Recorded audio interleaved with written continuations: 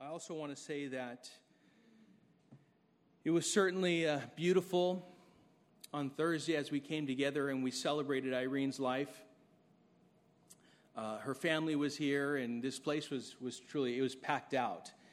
And it was wonderful to share memories of Irene, as I know we continue to do, as we continue to share with each other, and we remember Irene for all that she poured into us, and remember that she was a children's ministry teacher, and she poured into our kids, and that will remain with our kids throughout their whole lives. And so it was truly beautiful also to see the church come together and just bless Irene's family in the way that the church did. So by this all people will know that you are my disciples, by the love that you have for one another. And so that was certainly on display. So all glory to God. Well, this morning we're in Mark chapter 12. We'll be going over the first 17 verses of this chapter.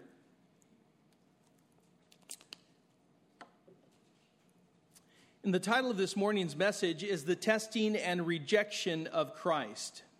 The Testing and Rejection of Christ. And we're going to begin by reading the first 12 verses of Mark chapter 12. And he began to speak to them in parables.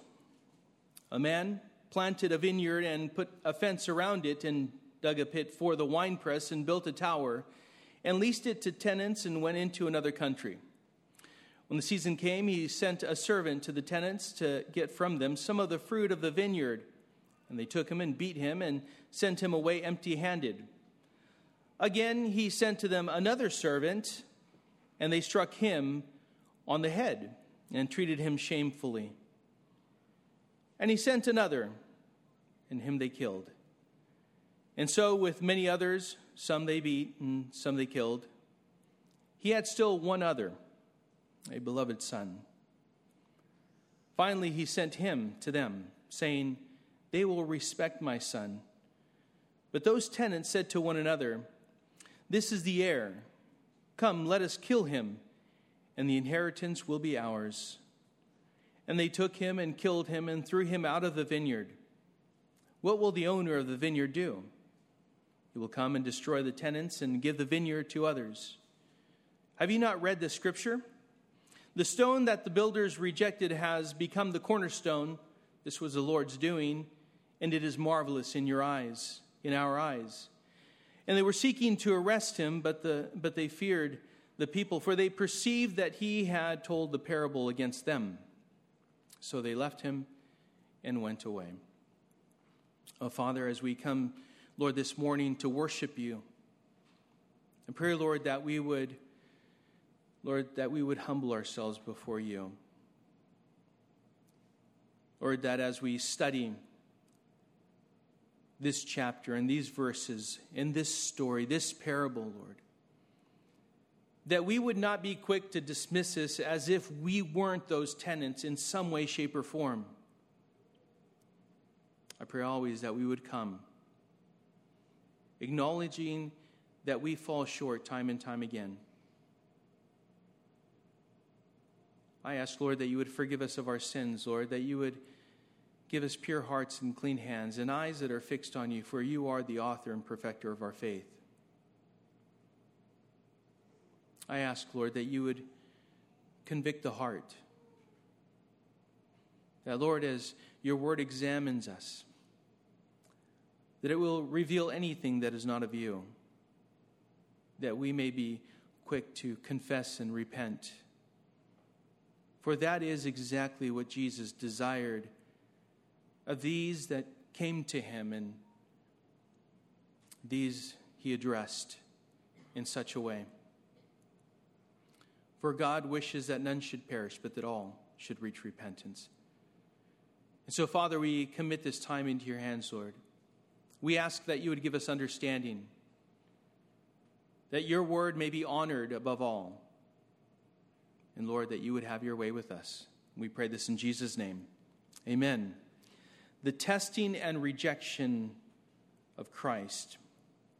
Now, I was reminded of the time when Jesus had sent his 72 disciples to proclaim the gospel 2 by 2 into every town and place where he was going. So they were to precede him and prepare the people for the coming of Christ, for the proclamation of the gospel of Jesus Christ, for them to see and understand that he was proclaiming whom he was, whom he is, the Son of God. But there were 2 cities that were identified as being unrepentant cities. And this is what Jesus had to say about them, according to Luke chapter 10. And you can turn with me in your Bibles there if you'd like. Luke chapter 10.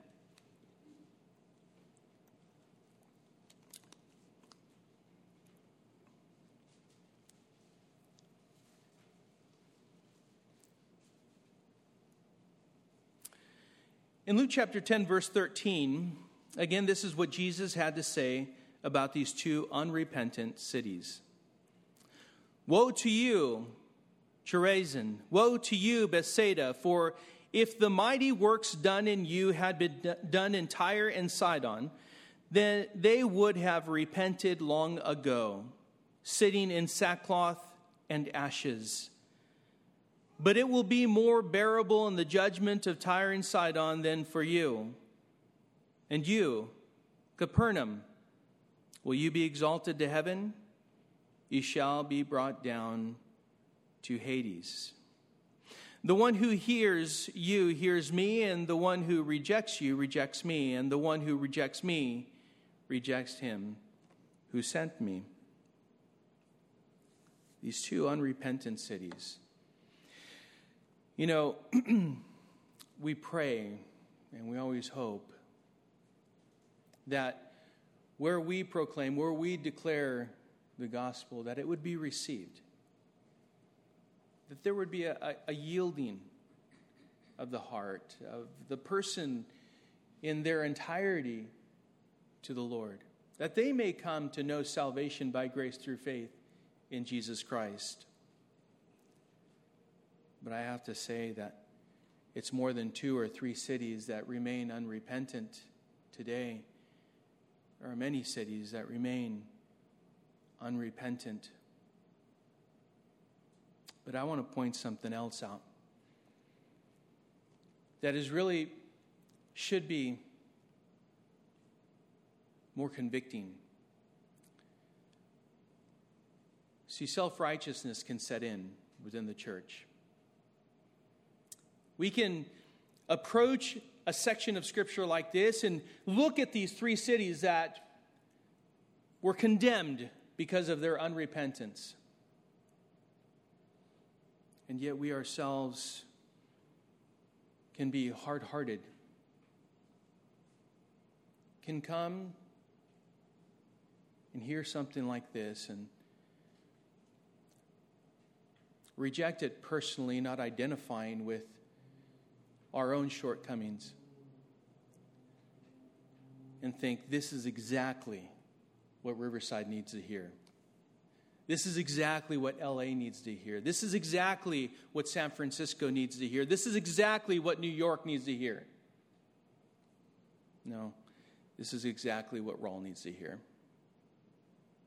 It's the person.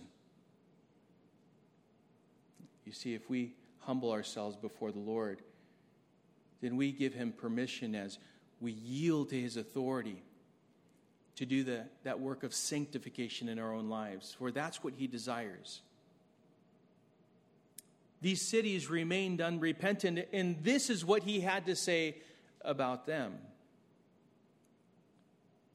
The testing and rejection of Christ is something that has been taking place from the time Jesus began his ministry, to declare who he is, the Son of God, and to testify of the truth.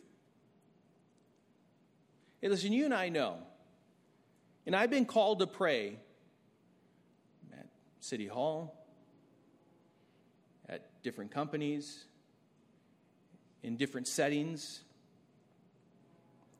And as long as someone prays in the name of God, or you say in his name, it can be interpreted however they want, the people want, right? In his name, or in God's name or something like that, or even the Lord, you won't get bothered. You will not get nothing. No one will say anything. But the moment you say Jesus, there's opposition. I refuse to pray and make it vague. I've prayed in various settings, and every time I say Jesus, someone comes up and says, "Wow, that was really bold of you." No, that's just who my God is. I pray in His name. He's the one that gave me access to the Father. It's through the Son. I pray in His name. It shouldn't be something courageous. It shouldn't be something that's bold. It should be the norm. It's just what we do. We are specific, right? But we know that we will be opposed. We know that we will have resistance if we come in the name of Jesus Christ. Who do you represent? Luke chapter 15, verse 18 says, "If the world hates you, know that it has hated me before it hated you." We have an example of that this very moment. If the world hates you, know that it has hated me before it hated you. If you were of the world would love you as its own. But because you are not of the world, but I chose you out of the world, therefore the world hates you. Remember the word that I said to you, a servant is not greater than his master. If they persecuted me, they will also persecute you. If they kept my word, they will also keep yours. But all these things they will do to you on account of my name, because they do not know him who sent me. So as we consider the parable of the tenants, we ought to keep in mind the reality of spiritual warfare and how it is that those who belong to and are sent by Jesus to proclaim the gospel, the message of reconciliation, of which we are ambassadors, we have been entrusted with the message of reconciliation. We will always know this, face resistance, opposition, and even aggression. Are you prepared for that? Because the life of a believer is not an easy one. It is one filled with hope and purpose. It is one that assures us of our destination, eternity in glory. But it is one that is guaranteed that we will face resistance, opposition, and aggression. We also ought to keep in mind how God desires that none should perish, though. Keep that in mind. But that all should reach repentance and know salvation by grace through faith in Jesus Christ. And so we should be heralds. We should be declaring, proclaiming, shouting from the rooftops that there is salvation in no one else, for there is no other name under heaven given among men by which we must be saved. Jesus said, I am the way and the truth and the life, and no one comes to the Father except through me. Therefore, we will gladly face resistance, opposition, and aggression, knowing that our reward is not here on earth. Our reward is for those who believe and look forward to, anticipate our Lord and Savior Jesus Christ. You know, in Luke chapter 10, verse 2, it says, and he said to them, the harvest is plentiful, but the laborers are few. Therefore, pray earnestly to the Lord of the harvest to send out laborers into his harvest. We can pray, and we can pray, and we can pray, but at some point we need to act, and we need to move, and we need to participate. We need to be active within the body, the local body of Christ, regardless of what comes against us or who comes against us. Because what we have before us is an example of the testing and rejection of Jesus Christ. They tried to entrap him, to lead him into committing blasphemy. And yet, he is who he said he was, the Son of God. This morning's study should serve as insight that will help us understand that, first of all, the rejection of Jesus has been foretold in Scripture, and therefore the people were warned well ahead of time.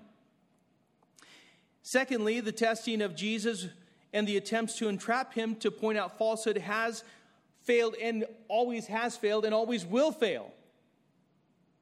Thirdly, render to Caesar the things that are Caesar's and to God the things that are God's. We're going to learn more about those things in a few moments.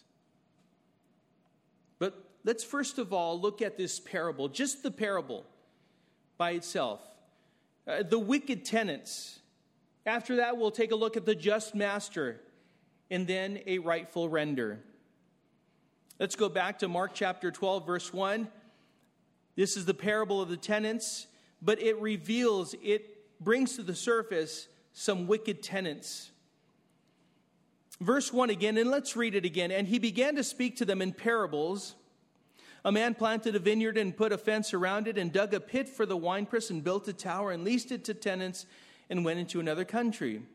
When the season came, he sent a servant to the tenants to get from them some of the fruit of the vineyard. And they took him and beat him and sent him away empty-handed. Again, he sent to them another servant, and they struck him on the head and treated him shamefully. And he sent another, and him they killed, and so with many others. Some they beat, and some they killed. He had still one other, a beloved son. Finally, he sent him to them, saying, "They will respect my son." But those tenants said to one another, "This is the heir. Come, let us kill him, and the inheritance will be ours." And they took him and killed him and threw him out of the vineyard. What Jesus explained to them in this parable was very common in the day, and so it would be clearly understood by his Jewish hearers, the people, the group that he addressed. It was common for a landowner to lease his property out for others to work, to farm. We should also, again, keep in mind who Jesus was addressing. He was addressing a Jewish audience. In fact, we need to remember also he had continued after he had refused to answer the chief priests, the scribes, and the elders. Those are the ones that were before him. After they refused to answer whether the baptism of John was from heaven or from man. Because he discerned, he knew that they had no intention of arriving at the truth, of knowing exactly by what authority Jesus was doing the things that he was doing. So this Jewish audience would understand and relate the parable of the vineyard to Israel, the very people of God. They knew that the land belonged to God and not to them. And yet, as he put it, they mistreated, they abused, they beat, and even killed, as they knew very well, the prophets that God has sent over and over and over and over again. What an indictment. Matthew 23:37 says, "O Jerusalem, Jerusalem, the city that kills the prophets and stones those who are sent to it. How often I would have gathered your children together as a hen gathers her brood under her wings, and you are not willing." Just not willing. What's worse is when you understand, when you know the scriptures, and you still refuse them.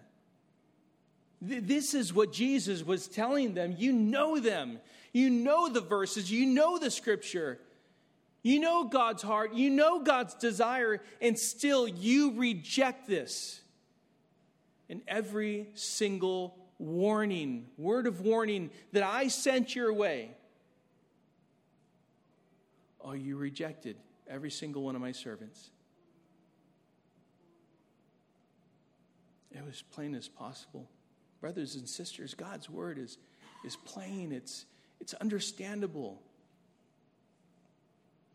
Are we again unwilling to receive? I'm not talking about just hearing like, oh, that was a very convicting word. Well, I tell you, time will tell if it was truly convicting or not. And in what way one responds. Jesus said that he has come to give life and that more abundantly. He desires that we would flourish in our faith, that we would be fruitful as we abide in Christ, that we would live in a manner that reflects the faith that we proclaim to have. We need to be genuine. Jesus made it as plain as possible. He again is explaining to them what is true and what has been true, what always will be true. And God desires to reveal what is true in order to give us an opportunity to do two things. Number one, confess. Number two is repent, to turn. He makes things plain. God doesn't confuse and complicate situations. If you sense, if you feel confused, or you feel like things have been complicated, it's not him, because what he does is he exposes and clarifies what is true. Again, he exposes and clarifies that which is true.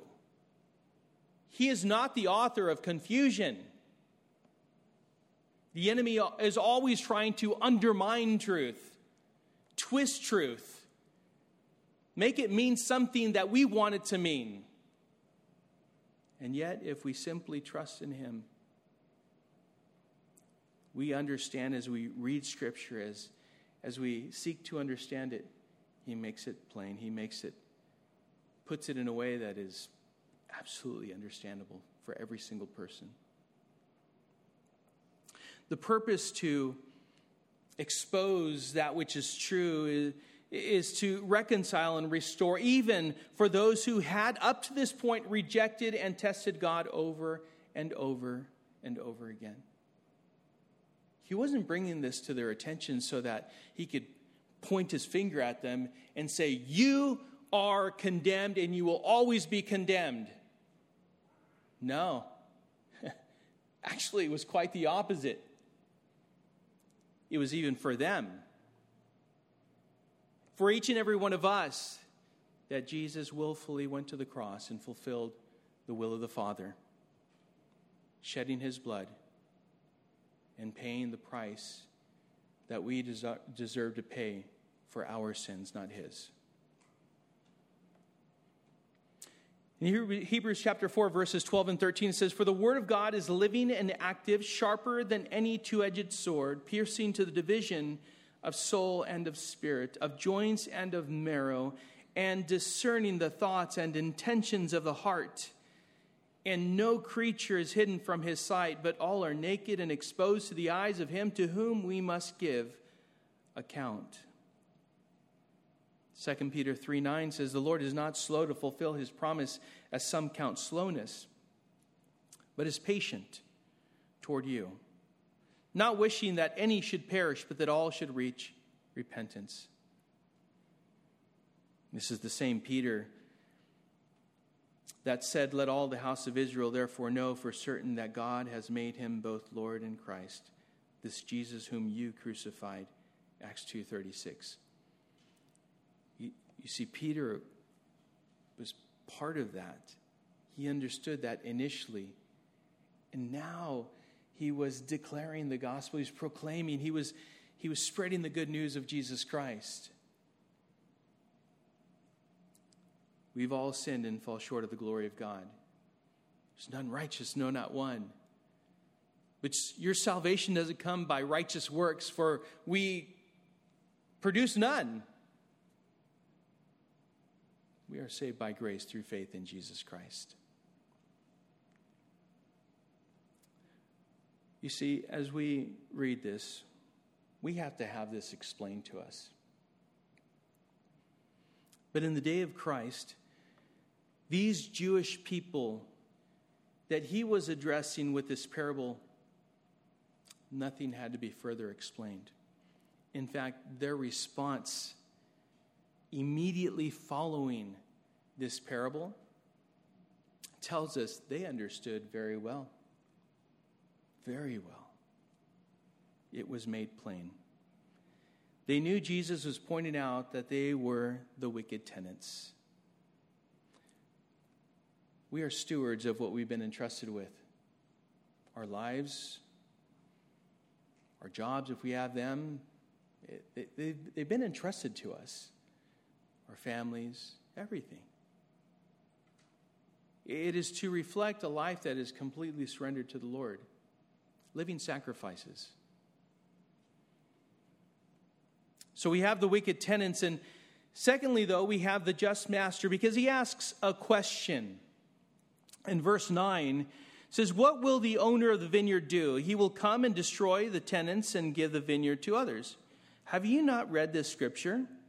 The stone that the builders rejected has become the cornerstone. This was the Lord's doing, and it is marvelous in our eyes."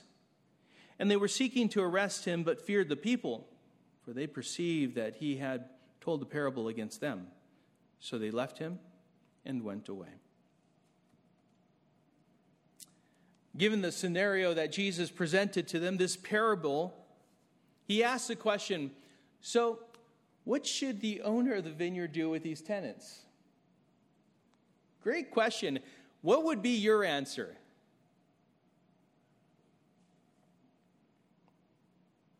Should he ignore and give in? Sweep it under the rug. Look the other way. Should he cede to the tenants his land? Oh, you know what? You got me. You got me. It's, you've killed everyone. I'm no one. So here you go. Here's the land. Do with it what you will. Should he overlook the wicked rejection and how it is that they murdered many of those that he sent? Should he overlook the rejection of his own son? Would that be a just master? What would you do in that case? Would you seek justice? Would you demand justice? We understand that this was a rhetorical question. The answer was obvious, right? Again, the word made plain. That's all we have before us, the word made plain. I always desire to make the word plain, to be understood, to be simple, to be able to be received and understood.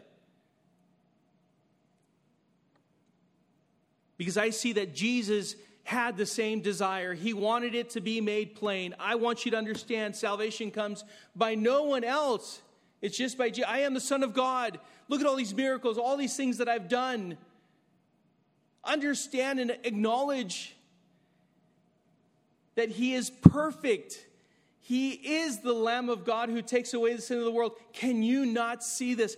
Do you not know the scripture? Do you not remember? Do you not understand it?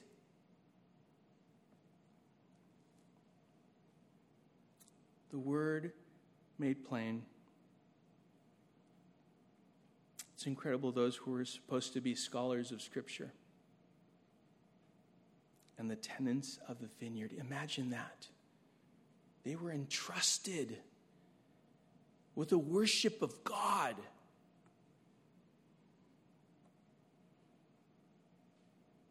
And yet they were the very ones that rejected the Son of God.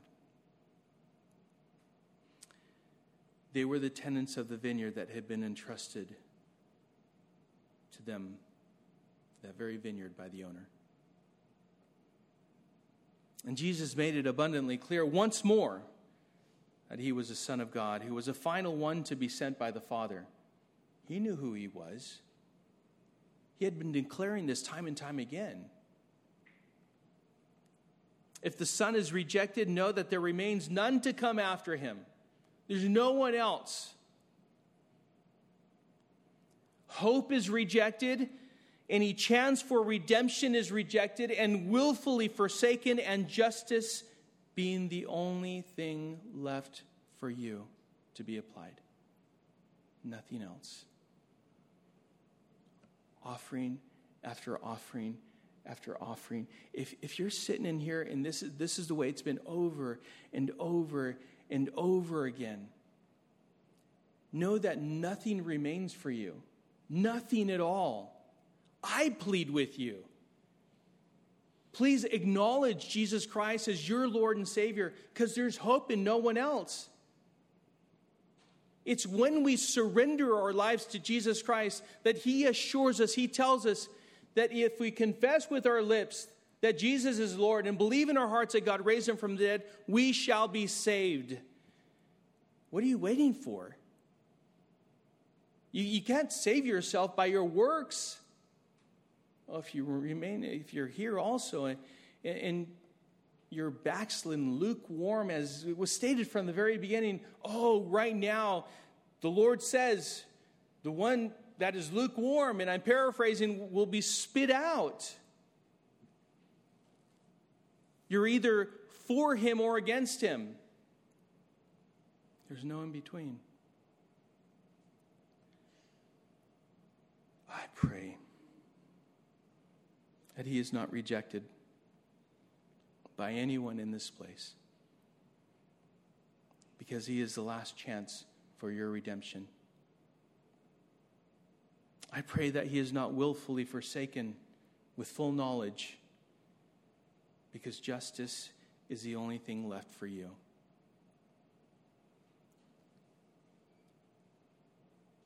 He said He will come and destroy the tenants and give the vineyard to others.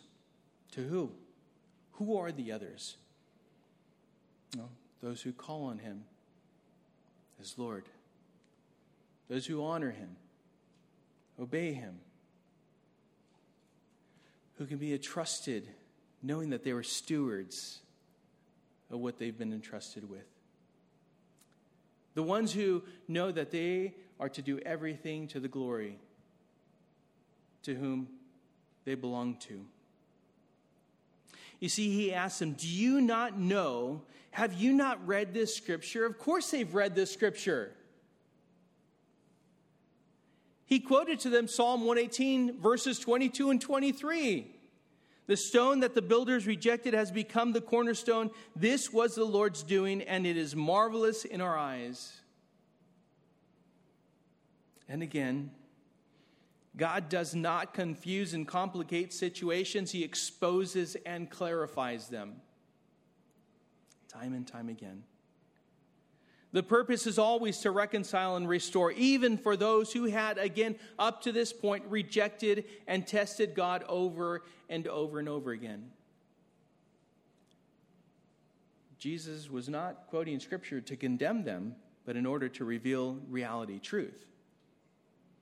What was happening in the moment, that again they would confess and repent.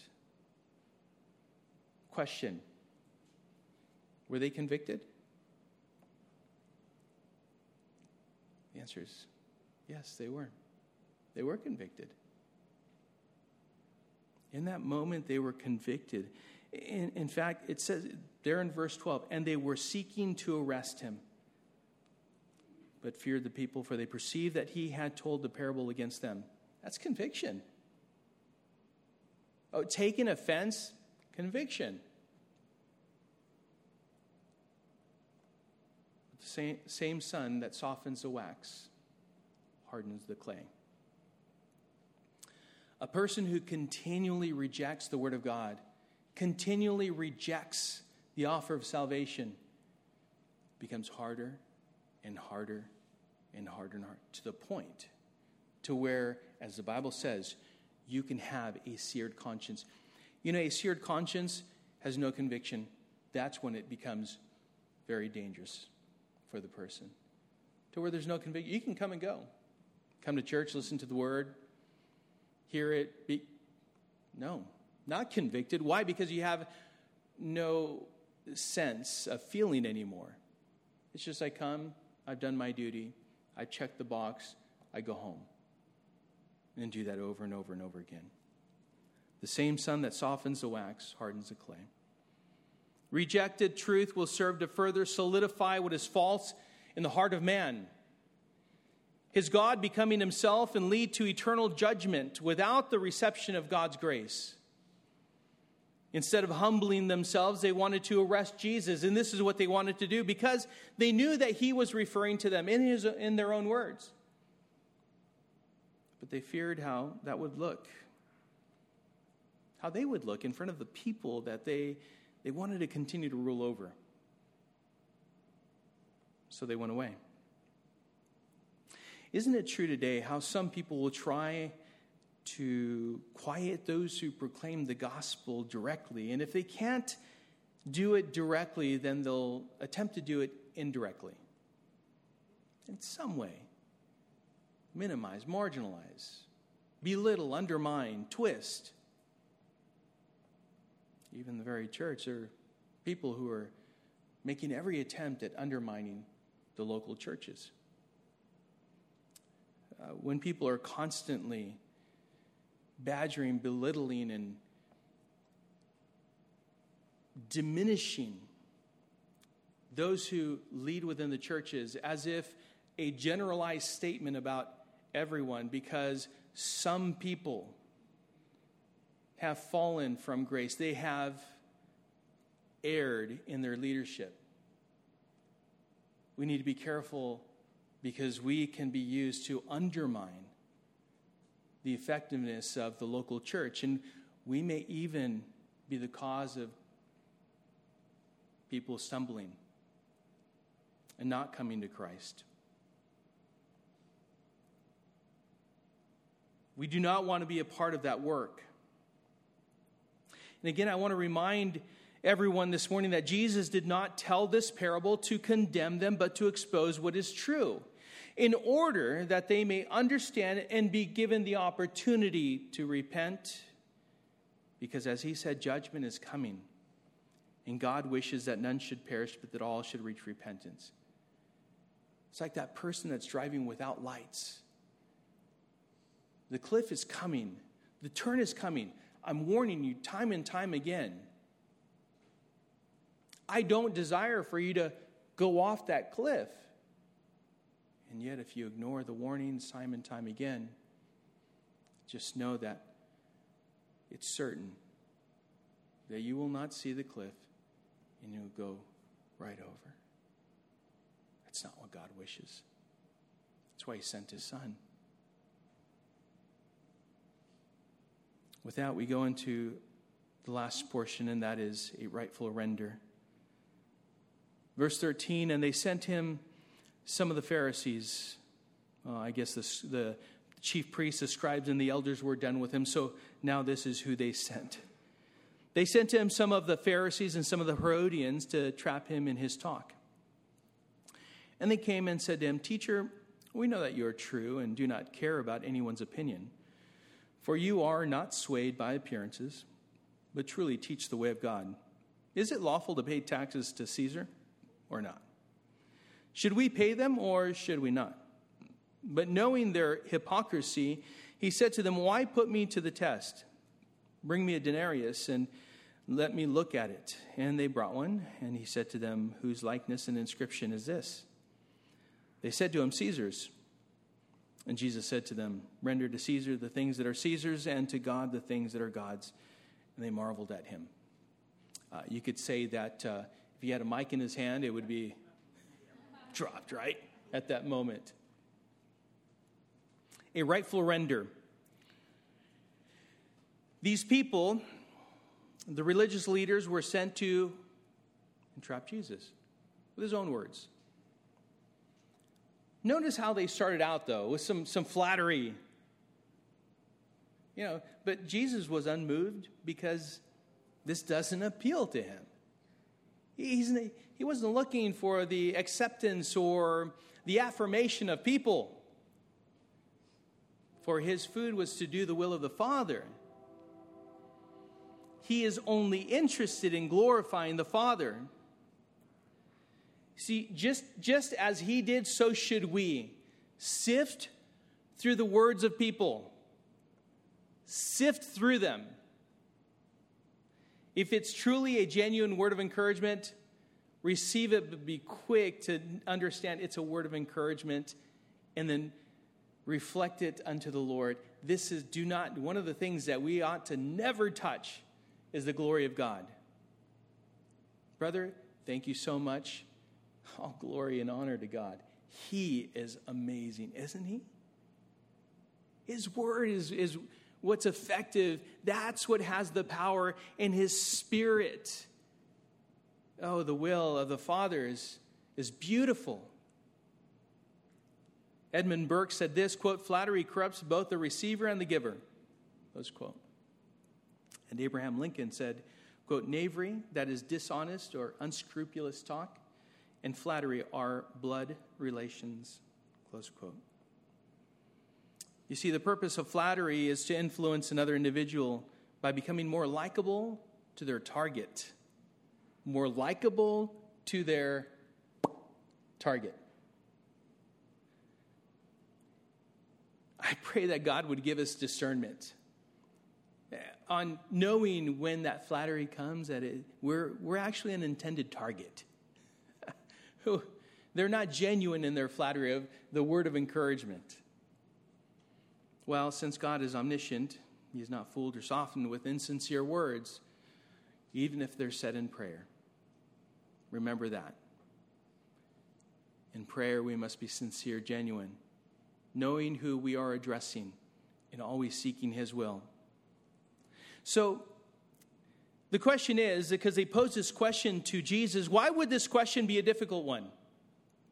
First of all, if Jesus agreed that the tax should be paid, then he would appear to deny the sovereignty of God over Israel before the people. He would expose himself as perhaps being a fraud. Secondly, if Jesus rejected paying taxes, then he would make himself an enemy of Caesar, Rome, and therefore be treated as such. Rome would be after him. They thought they had Jesus cornered with no way to get out of this one. Can you imagine them? They asked him this question. We got him now. You're like, that's what they were doing. That's what the enemy does. But they celebrated a bit too early, because Jesus was given the opportunity to give them a lesson on something far greater than taxes. He brought it back to salvation, the humble yielding of themselves to God. So Jesus asked for someone to bring him a denarius, and he asked whose inscription, whose likeness, whose image is on this denarius? Well, as they looked at it, it's Caesar's. Tiberius was reigning at the moment, so it's the inscription, the image of Tiberius. And Jesus said to them, "Render to Caesar the things that are Caesar's, and to God the things that are God's." He took it to a whole different level. They thought they thought that they had him just trapped. Like, he has no wiggle room. This is it. You see, you and I are on earth, we are resident aliens. We are temporary residents of earth, while our permanent citizenship remains in heaven. We are pilgrims, only coming through. We are travelers going home. One day we will be home. What Jesus was telling them is to give to Caesar that which had his image imprinted on it. It belongs to him. Give it to him. But Jesus also said, render to God the things that are God's. He didn't just leave it at that. He didn't just deal with that coin. He dealt with the heart of man. That's what's most important. That's what matters to God, our hearts. Render to God the things that are God's. In Genesis 1:26, it says, Then God said, let us make man in our image, after our likeness. And in the next verse it says, so God created man in his own image. In the image of God he created him. Male and female he created them. Therefore, since we are made in God's image, then we ought to render to God what belongs to him. It's as if he were to now turn to them. Tell me, whose image do you see? Whose image are we created in? Render to God what is God's. Matthew 20:28 says, even as the Son of Man came not to be served, but to serve and to give his life a ransom for many. They knew what he said, what he meant. Again, it was plain to them, and they simply marveled.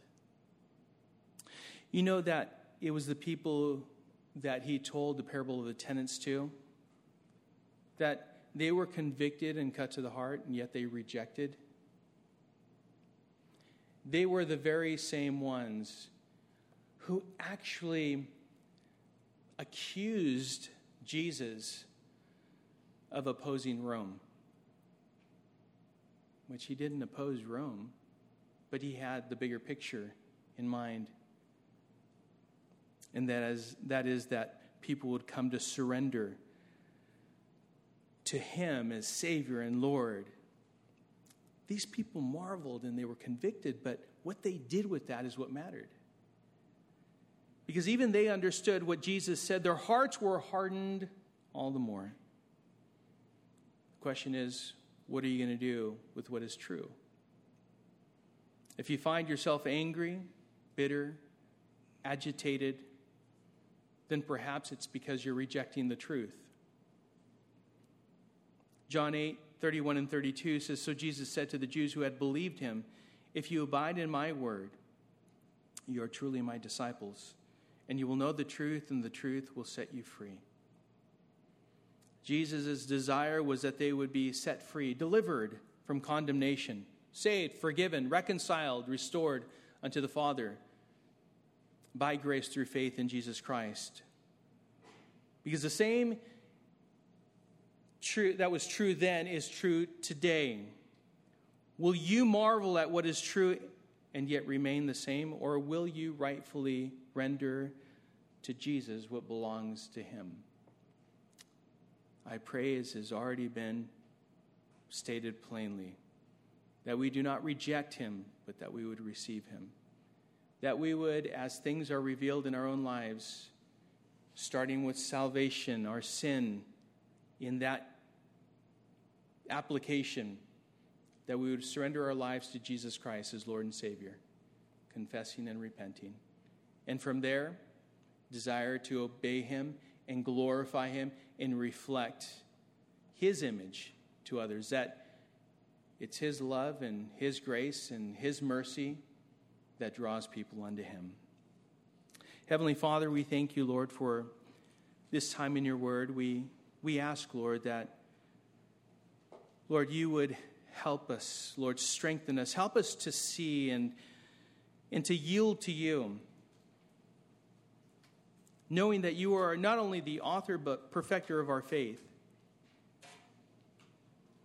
desiring to bless and honor you. And I do pray, Father, that if there's anyone here who does not know you as Lord and Savior, that this morning, Lord, they would confess Jesus as Lord and believe that you have raised him from the grave.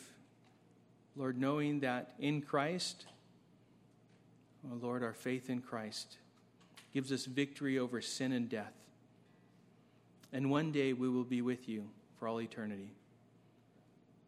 And so, Father, help us to be faithful stewards of what you've entrusted to us. May we bless you and honor you in every way. In Jesus' name.